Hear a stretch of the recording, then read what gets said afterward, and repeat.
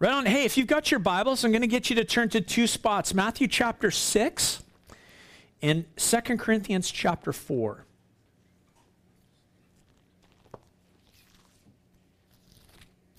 We're going to go to Matthew chapter 6 first. As we get into God's word, let's just pray. Father, we just thank you that we could gather around the word this morning. Jesus, we just come to you for strength, for encouragement, for your teaching. I pray, Lord, that as we come before you into the word this morning, that you would just grip our conscience, that you would touch our conscience, Lord, that you would move us forward in our relationship with you, Lord, that you'd transform our hearts.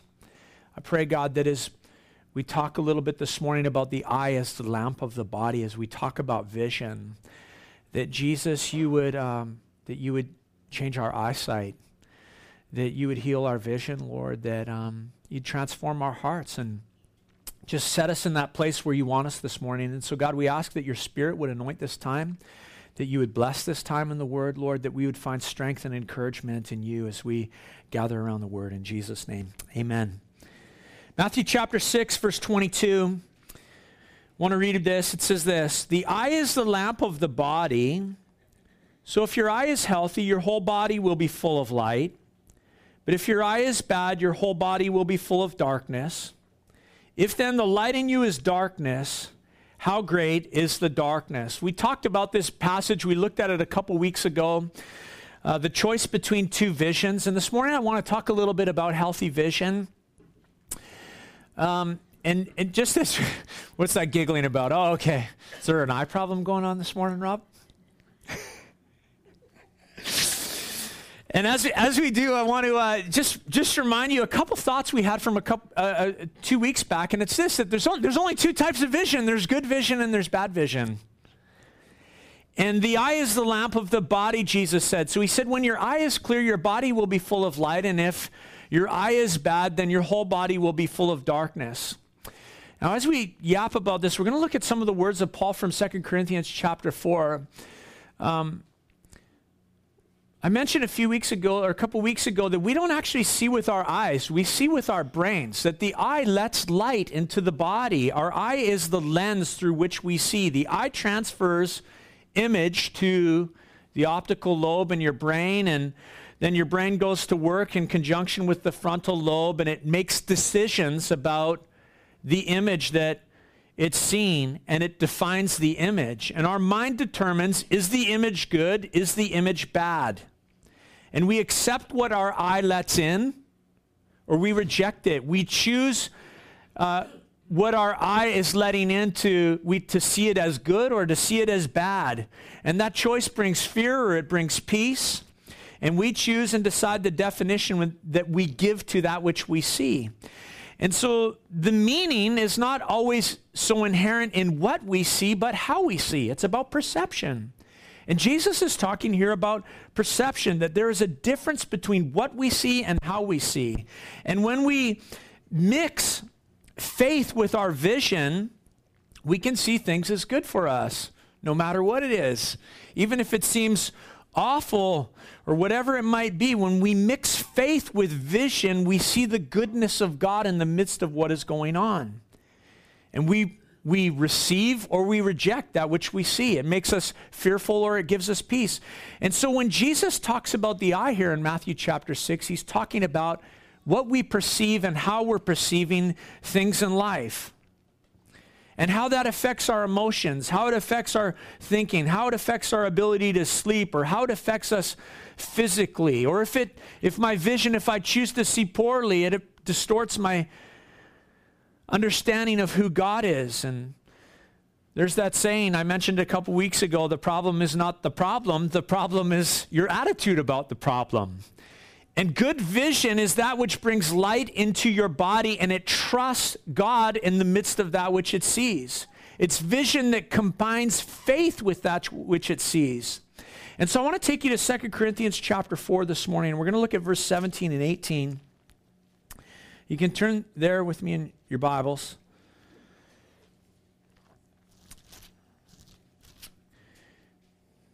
And we read this at the end of chapter 4 of 2 Corinthians. For this slight momentary affliction is preparing us for an eternal weight of glory beyond all comparison.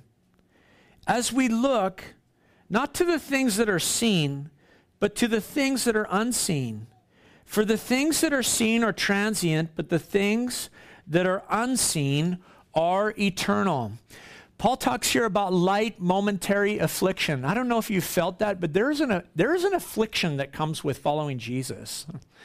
You know, sometimes when we preach the message of the gospel, all too often, you know, when we're sharing the gospel with someone, we seem to soft sell this idea that everything is going to be perfect when you bring Jesus into your life. Did you kind of think that when you came to faith?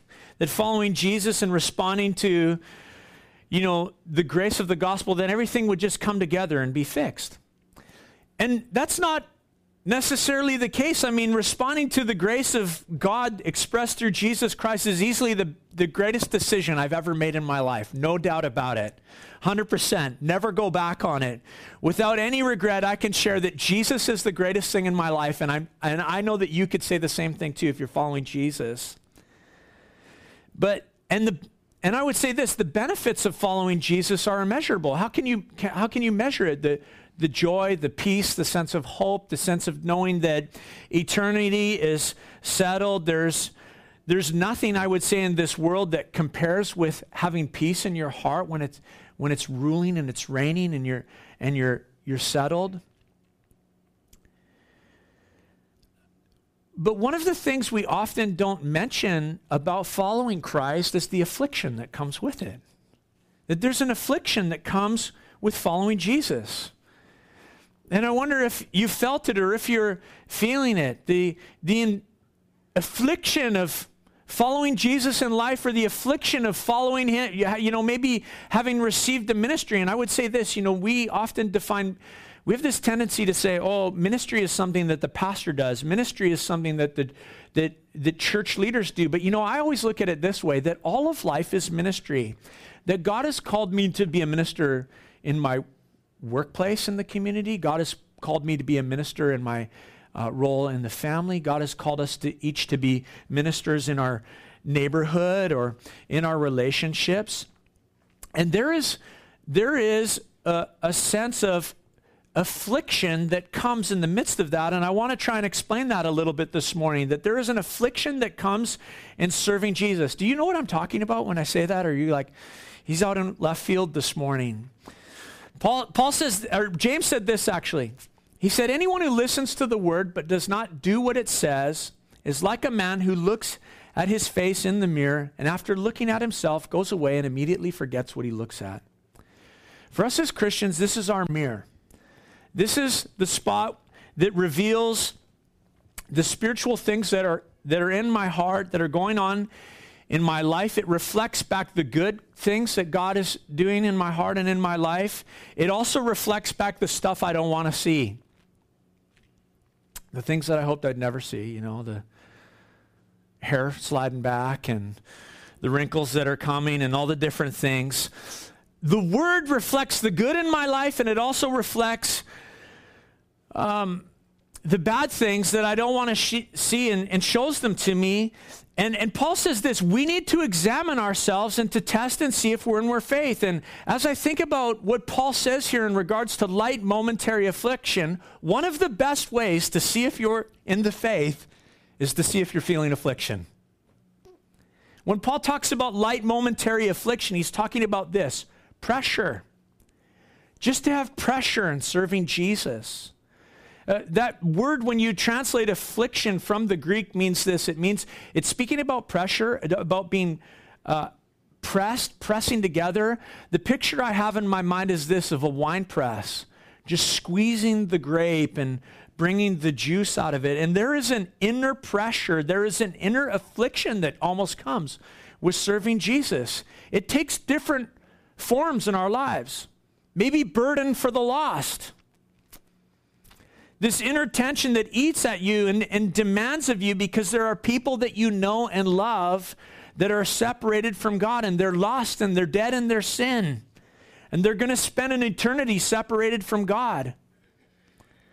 and you don't want them to live without the saving knowledge of the Savior. Or there's an affliction that comes from living in a home maybe where family members don't know, or maybe your partner in marriage doesn't know Jesus, and to say a prayer before a meal, or to pull out your Bible or to mention the name of Jesus brings conflict in your home. There's an affliction.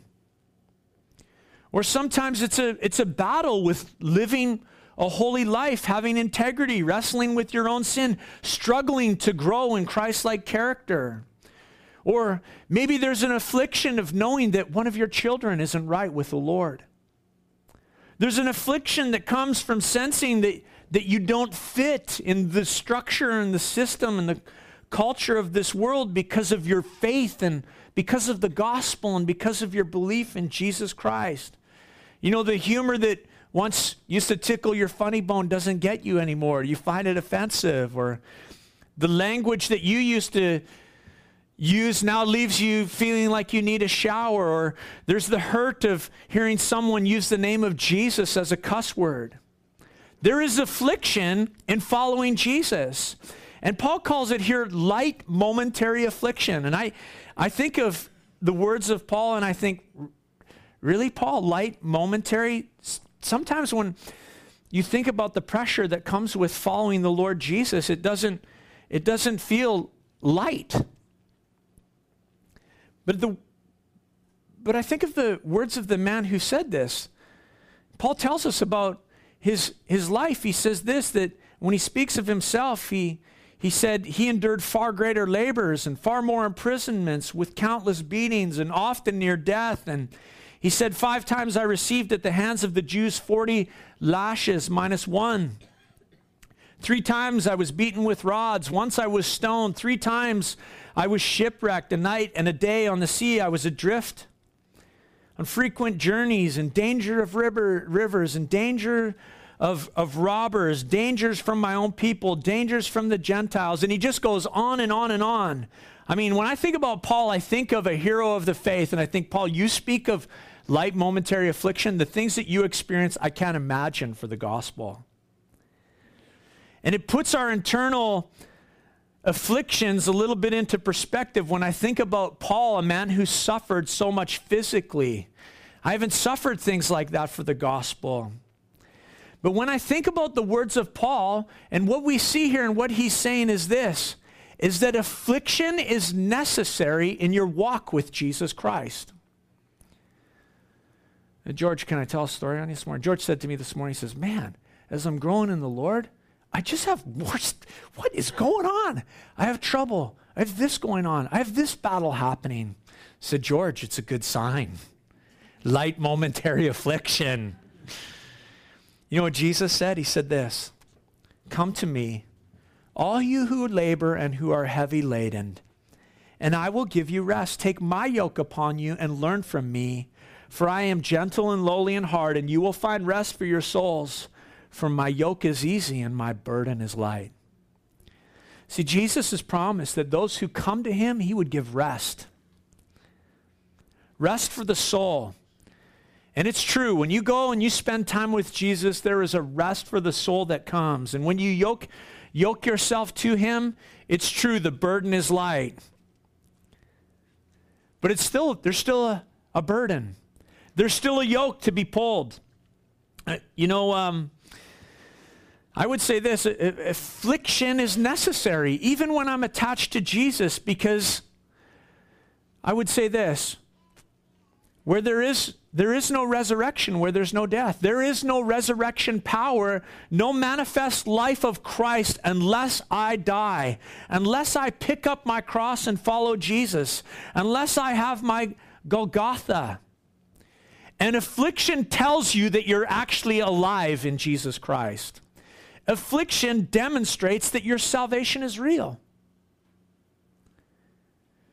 I mean, what would it mean if you had no concern for the lost? What would it mean about your faith if you could live in the same home as a lost person or lost people, a lost family member, and not feel any burden, not feel any tension?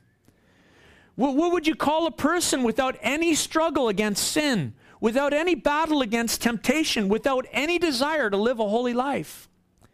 What do you call a person who has no concern or no sense or no burden for a child that's not serving the Lord? Or what would you call a person not bothered by the name of the Lord being used in vain? Grimacing not in judgment but in hurt. And I would say this to us this morning, that for us as the church, there is a danger that as we serve Christ and we count the cost of affliction, that as time goes by, that the day comes when we look at the affliction of serving Jesus and we begin to count it as too costly, as too painful, as too much work, as too dangerous, and we opt out of the crucified life and we take our foot off the gas and we put our faith into neutral or into cruise control. And the heart grows cold for the lost. It grows cold for the desire to live a holy life. The heart moves, the priority for those things just moves down the list. Maybe not intentionally, but we just lose our desire to fight, and in the name of grace, we begin to practice things in our lives that we never would have practiced before. The burden for the lost leaves. The burden for a loved one not serving Jesus takes a back seat in your life, and you just slip into cruise control. There's a cost to carrying the cross. I found it so amazing to watch what's happened in Alberta this week, haven't you, with Fort Mac and the whole thing? It's devastating. And I find it really interesting. I don't want you to think that I'm taking a shot whatsoever, but in my mind, Fort Mac to me is always represented like one of the places where you can go and make big money. Like, if you move there, I often think, wow, you've got it made in the shade. Maybe that, if there's a community in all of Canada that has the highest per capita earning potential, maybe that's Fort Mac. And to me, it's interesting that a fire has gone in and burnt that community. I mean, the Lord controls the fire and the Lord controls the wind. And as much as he could send it into the city, he could send it around the city. And in my heart and in my mind, I go, wow, we've been seeing in the Sermon on the Mount that God has said you cannot serve God and mammon. And God wants to bring us to that place always where we are connected to his heart, and he will do what he needs to do to bring people to repentance, to turn their heart to him, to cause people to put their focus on eternity, to show them what truly matters and what life is truly about. We have to wonder if he's giving a message, and I think he is, to our entire nation, not just to a community or to a province, but to say, what are we serving? What are we about? There is a cost to following Jesus for us, dear Christian friends. And I would ask you this: have you made a decision in your life that the cost is too much? Have you abandoned the mission? And I don't ask you that question to lay guilt upon you or take you, into the prison of condemnation, but to remind you of the grace of God, which will freshly equip you for the battle that we're in every day, that we live for Christ. And affliction reminds us that the battle is real. You don't have to let affliction knock you off course. Let it cause you to come alive for Christ. Paul said it's light, momentary affliction.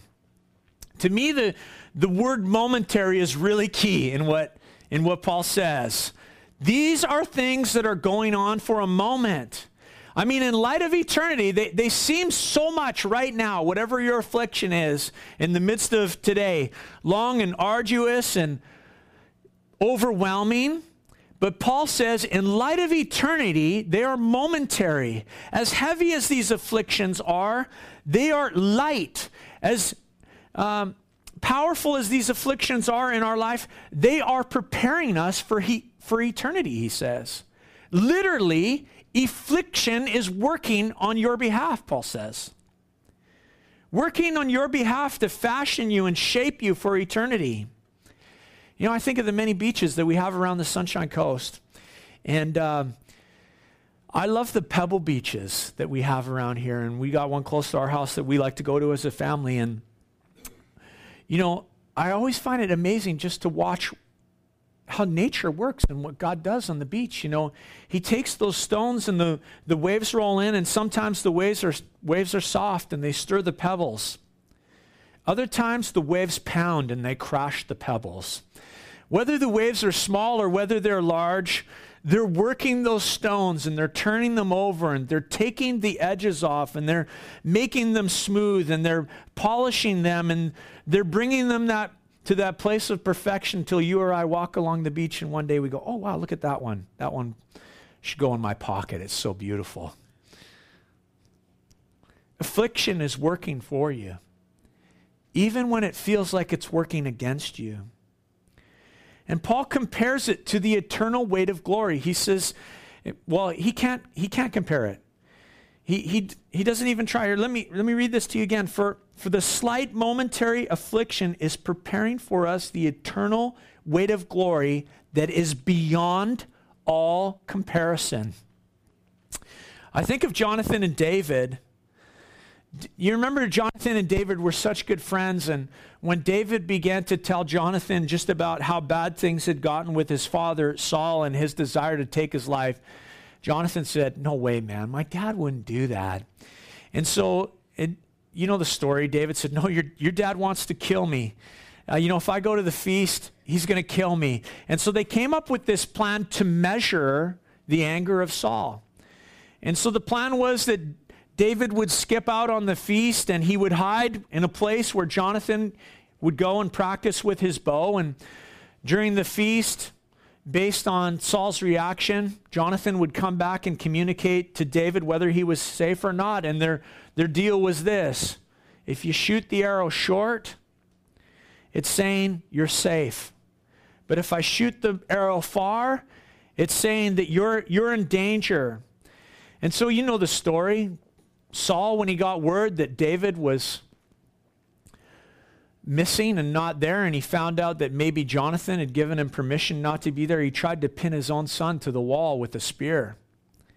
And so Jonathan went out to the field to signal David, and he pulled back the bow and he shot it as far as he could, the scripture says. Jonathan thought the conflict between Saul and David was like this big, when really it was immeasurable. And Paul says the light momentary affliction that you feel cannot be measured with the weight that is going to come upon you.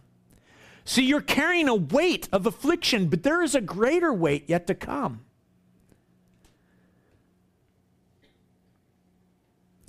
Did you know that the glory of God has weight to it? That in eternity, the majesty and the glory of God will be revealed in us and to us, and there's a weight that's going to come with it. It has substance. When you cruise the pages of the Old Testament and you see stories about the glory of God, what does it come in the form of a cloud? I think of the story with Solomon when they dedicated the temple, and when the presence of God filled the temple, there was smoke and there was a cloud, and the priest could not stand because of the weight of the glory of God and the sense of his presence. And in eternity, there is going to be something that is so substantial about the weight of God's glory that is going to come upon us, more than the substance of a cloud. In fact, the Greek word for weight here that Paul uses, it carries a similar meaning to the word affliction. Do you remember the word affliction is oppressing, to be pressed. Pressure. Well, the Greek word translated weight means a pressing on one that demands resources from them, whether physically or spiritually. See, in heaven, the weight and the substance of glory, the glory of Jesus, is going to come upon you and I. And it will put pressure on you. You think about the pressure that you experience as you're following Jesus right now, and maybe some of those areas that I mentioned. relationships, concern for the lost, internal affliction, battle with sin, whatever it is, the affliction and the pressure that comes with serving Jesus. In heaven, there is going to be the weight of glory coming upon you and I. Do you know what I think that the substance of God's glory will squeeze out of you? Think of the winepress, what it will squeeze out of you and I as it comes upon us. The substance of God's glory, what will it demand of us, this pressure that is going to come upon us? I believe it's this, worship. That in heaven you won't be able to help yourself. That as the weight of the glory of God comes upon you, that worship will come out of you like you never could have dreamed or ever could have imagined. As you behold the face of Jesus, inspired by the glory of God, the masterpieces of worship will come out of you. Psalms like that of David. Music like that of Mozart. Sounds wonderful. It's a great hope that lays in front of us in Christ Jesus. But right now, it's a grind. In the daily life today, it's a grind in so many ways. And when Paul calls it light momentary affliction, it feels more like sometimes we're packing tonnage. Tonnage of never-ending affliction. And I ask myself, well, what enabled Paul to keep this healthy perspective? Because sometimes I experience things that are far less than Paul experienced, and they send me into a spiritual tailspin. What enabled him to keep this perspective? And so I'm going to point you to three things in this text. Jumping back to verse 13, let's look at that. The first is this, a spirit of faith. Verse 13. Since we have the same spirit of faith, according to what has been written, I believed and so I spoke. We also believe, and so we also speak. One of my favorite writers to just pick up a book when I need a light read is Corrie ten Boom. She's challenging, she's powerful, she's awesome. And she said this, faith is like a radar which sees through the fog, the reality of things at a distance that the human eye cannot see. When Lisa and I first moved back to the Sunshine, Jonah was like 3.5. Eli was like, 18 months or something like that. And we weren't sure how things were going to settle out. And so we got this little cottage on the beach in Langdale for 5 months, somebody's summer home that we were able to get a hold of. And we moved into this spot, and it was awesome, just settling back into life on the Sunshine Coast. And I'd never ever lived in the Langdale area. And so, that was just always where you went, and you hopped on the ferry and got out of Dodge. And I quickly began to enjoy, as we lived in Langdale, just watching the boat come in and out, the ferry boat, and just the timing of how the whole thing rolled. And we were right there on the beach, and the waves would crash in. And being winter, one of the things that shocked me was how often that area was socked in with fog. And BC ferries would come in and out of the dock, and sometimes the fog would roll in, and what was so cool is on those foggy mornings listening to the foghorn blast. I mean, once in a while we'll hear it down here in Lower Gibson as the thing's coming in. I mean, how did I know on the shore that ferry was coming? It was because of the blast of the foghorn. The ferry had radar, and it could see through the fog, and it sounded its foghorn to communicate, I'm coming round. I'm coming through. And Corrie ten Boom said this, faith is like a radar which sees through the fog, the reality of things at a distance that the human eye cannot see. See, faith speaks. Faith sounds the foghorn. It speaks in the midst of life's fog, and it says this, I've set my radar on Jesus Christ. Faith communicates, and the life of faith communicates its trust in the Lord Jesus Christ. Do you trust someone? Do you trust Jesus? Then you should tell someone, I trust Jesus in the midst of my affliction. I trust Jesus in the midst of what's going on in my life. A number of years ago, we went and we were visiting with my grandpa out in Chilliwack, and he was telling me about when they came to faith in Jesus, and the kids were kind of running around the room and not really paying attention. And he was telling me about when Grandma came to faith in Jesus. He had already made his commitment to Christ. And they were sending their boys, my dad, to Sunday school already. But Grandma wasn't participating in anything. And then one day, two men from 45th Tab in Vancouver knocked on the door, and they began to share the gospel with my grandma. And she said this to those men. She said, if I can have what my husband has, then I want it. And she gave her life to Jesus. And my grandpa called it door-to-door evangelism. Well, the kids are running around and doing their thing, and Eli pipes up and goes, what's door-to-door evangelism?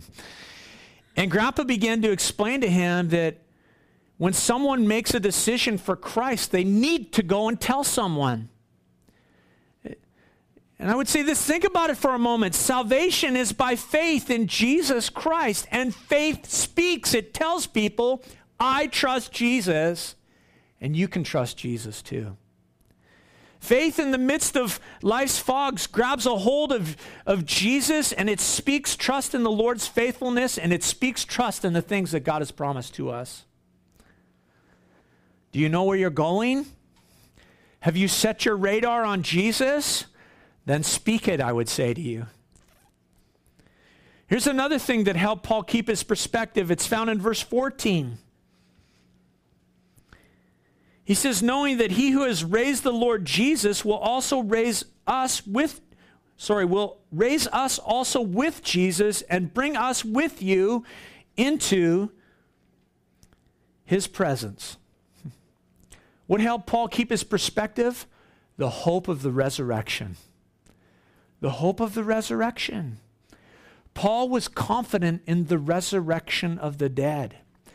Paul was confident that Jesus was the firstborn of those raised from the dead, the first fruits of the resurrection of the dead, and he was confident that we would follow in the pattern of the Lord Jesus Christ, that which is perishable will be raised imperishable. The hope of the resurrection. What else helped Paul keep his perspective? I would say this in verse 15. The outward ministry of grace. I'll explain in a minute. Look at verse 15. For it is all for your sake, so that as grace extends to more and more people, it may increase thanksgiving to the glory of God. See, there is in your life and in my life an inward working of grace. God pours his grace into my heart. I experience his goodness, God's riches at Christ's expense. He ministers grace to you. But there is also an outward working of the ministry of grace in your life, where he ministers grace through you, through your life. See, are you struggling to keep going in the midst of light momentary affliction? I would tell you this. Quit navel gazing this morning. The planet does not turn or orbit on me or on you. See, a self-absorbed Christian is actually one that has lost perspective. See, God does not want to just minister grace to you, but God is working in this world to minister grace through you, through your life. He desires to minister through you, and maybe, just maybe, your affliction was never, ever about you and all about him and his ministering grace through you, through your life to others. Those are things that help Paul keep his perspective. Faith, the vision of faith, the hope of eternity, and the outward understanding of God's grace working through his life. Paul says this again in verse 17. For this light momentary affliction is preparing us for the eternal weight of glory beyond all comparison. As we look not to things that are seen, but to the things that are unseen. For the things that are seen are transient, but the things that are unseen are eternal. See, Paul talks about your sight, the perspective that you're taking in life, how we look, the direction of our vision. My Eli, he's in the room. One of the funniest things when Eli was, I thought he wouldn't be in the room, but I'm going to tell a story on him. One of the things that was so funny about Eli when he was little was you could say, Eli, look me in the eyes. And he'd go, Eli, usually when he's being disciplined, look me in the eyes. I am, Dad. I said, look at me in your eyes. I want to know that I have your attention. And the way we look shows the direction of our vision. Look, fix your eyes in a certain direction and contemplate with your mind. Apply your mental consideration and put your perspective in the right direction. And this is sort of strange what Paul says here, if you think about it. But he's saying this, with our eyes we look and we can see two things. We can see things that are seen, and we can see things that are unseen. Christian, your eyes can see things that are unseen. You know, for instance, you could take a walk to the beach around here or go look at the mountains on the North Shore. You could look over the ocean and watch how the sky converges with it at Davis Bay and the beauty of it all, or the sun coming up or the sun going down or the stars in the sky. And often something amazing happens for us when we do those things. Let's say standing at the shore in Davis Bay, for instance, looking out over the waters. You look and it's beautiful and you perceive all this beauty, and where does your mind go? You know, sometimes I look at things and what I perceive with my mind, what does my mind perceive? It begins to think about eternity. It begins to think about the things of God. I can't see eternity, but I'm telling you, you see eternity. You see the things of God as you look at his nature and his creation and his work, and you see beyond the physical and you look to the things that are eternal. You stand over the beach and maybe look at the clouds and the ocean, and they're beautiful, but God wants you to see something beyond that, something that's eternal.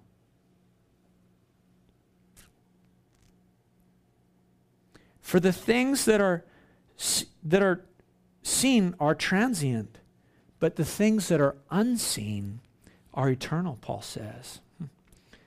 You know what causes you and I to lose perspective? What causes you and I to lose perspective is when our eyes get fixed on momentary, transient things. When a Christian reaches the point when in the face of the light of momentary affliction, some of those battles where they make that decision, this is the point I throw in the towel. This is the point that I throw in the towel. This is the point where the cost of picking up my cross to follow Jesus is too much. I'm going to warm the bench for a while or permanently. And at the heart of that problem is always a vision issue, an eye problem, a myopic nearsightedness where we set our hearts on the things that are transient. Our culture, when I think about our culture, is probably, worse for that than most cultures in the world because of our wealth, because of our influence, because of our standard of living. Comfort can breed a myopic vision. Affluence breeds a culture that fixes its sight on things that are transient rather than things that are eternal. And that means this. You and I therefore need affliction so that God can fix our vision where it should be set, on eternity. And I would say this to you this morning, church. Be reminded that you are called for something greater than a life lived in pursuit of transient things, things that don't matter, things that are not eternal. What is possessing you? What is possessing your life? There's a well-known story of a great man. Maybe you've heard of William Whiting Borden. He was born in 1894, an American. When he was 7 years old, he made a decision and came to faith in Jesus Christ. And he's a man that's described this way. He had blue blood, but a silver spoon in his mouth. His family was extremely wealthy dairy farmers in the U.S. And they were a distinguished family. As he was a young man in his teens, he was a millionaire already in the early 1900s. And as he grew in the Lord, he grew in his heart for the kingdom of God. And in particular, he was involved in all sorts of ministries, involved in all sorts of stuff. But in particular, he caught the vision of Hudson Taylor and the Inland China Mission that Taylor had founded. And Borden heard about a group of Chinese Muslims in the north of China that had never been reached with the gospel. And so he made it the determination of his life that he would go to that place and that he would preach the gospel of Jesus. And so in December of 1912, in his early 20s, he sailed to Egypt en route to China, where he would stop and he would spend some time learning Arabic. But in the spring of 1913, less than 6 months after he had been in Egypt, he contracted meningitis and he passed away. Died before he even reached the mission field, never reached China. News of his death was reported all around the world because of the affluence of his family. And even though he was such a young man, he left all his personal wealth and fortune to a bunch of various Christian ministries. He just handed it all off. And many people were struck with the fact, why was his life cut so short? But at his funeral service, the man who was directing his services, he actually had services all around the world. There was about 10 services for this man. He was so influential in his early 20s. But the preacher said this: by some, the victory has to be won over poverty. But for Borden, he won the victory over an environment of wealth. He felt that his life consisted not in the abundance of things that a man possesses, but in the abundance of things which possess the man. Our hearts need to be possessed by eternity, by the heart of faith, by a vision for Jesus Christ. And what causes us to lose our perspective is when we get fixed on momentary, transient things. We're to look not to things that are seen, that are transient, but to look to things that are unseen. Use the vision that Christ has given you. The eternal vision. Are you looking at your life with eyes of faith? Has the hope of eternity gripped your heart? Are you seeing the outward working of grace to others in your lives? See, God's people are never more dangerous than when they begin to really truly set their hope in heaven, in eternity, for things that are eternal. And it seems to me that one of the lies that has led so much to the impotence of the church in our age is its failure to be fixed on eternal things. You know that old saying, I mentioned it a couple weeks ago. We say, oh, they're so heavenly minded, they're no earthly good. That is a lie, according to the scriptures, that we are earthly good when we're heavenly minded. A.W. Tozer said this, or he used to say this. It was a common thing that he said. The invisible world described in the Bible is the only real world. The invisible world described in the Bible is the only real world. My friends, fix your eyes, fix your perspective on eternity, on the kingdom of God, on Jesus. Let's pray this morning. You invite the worship team to come.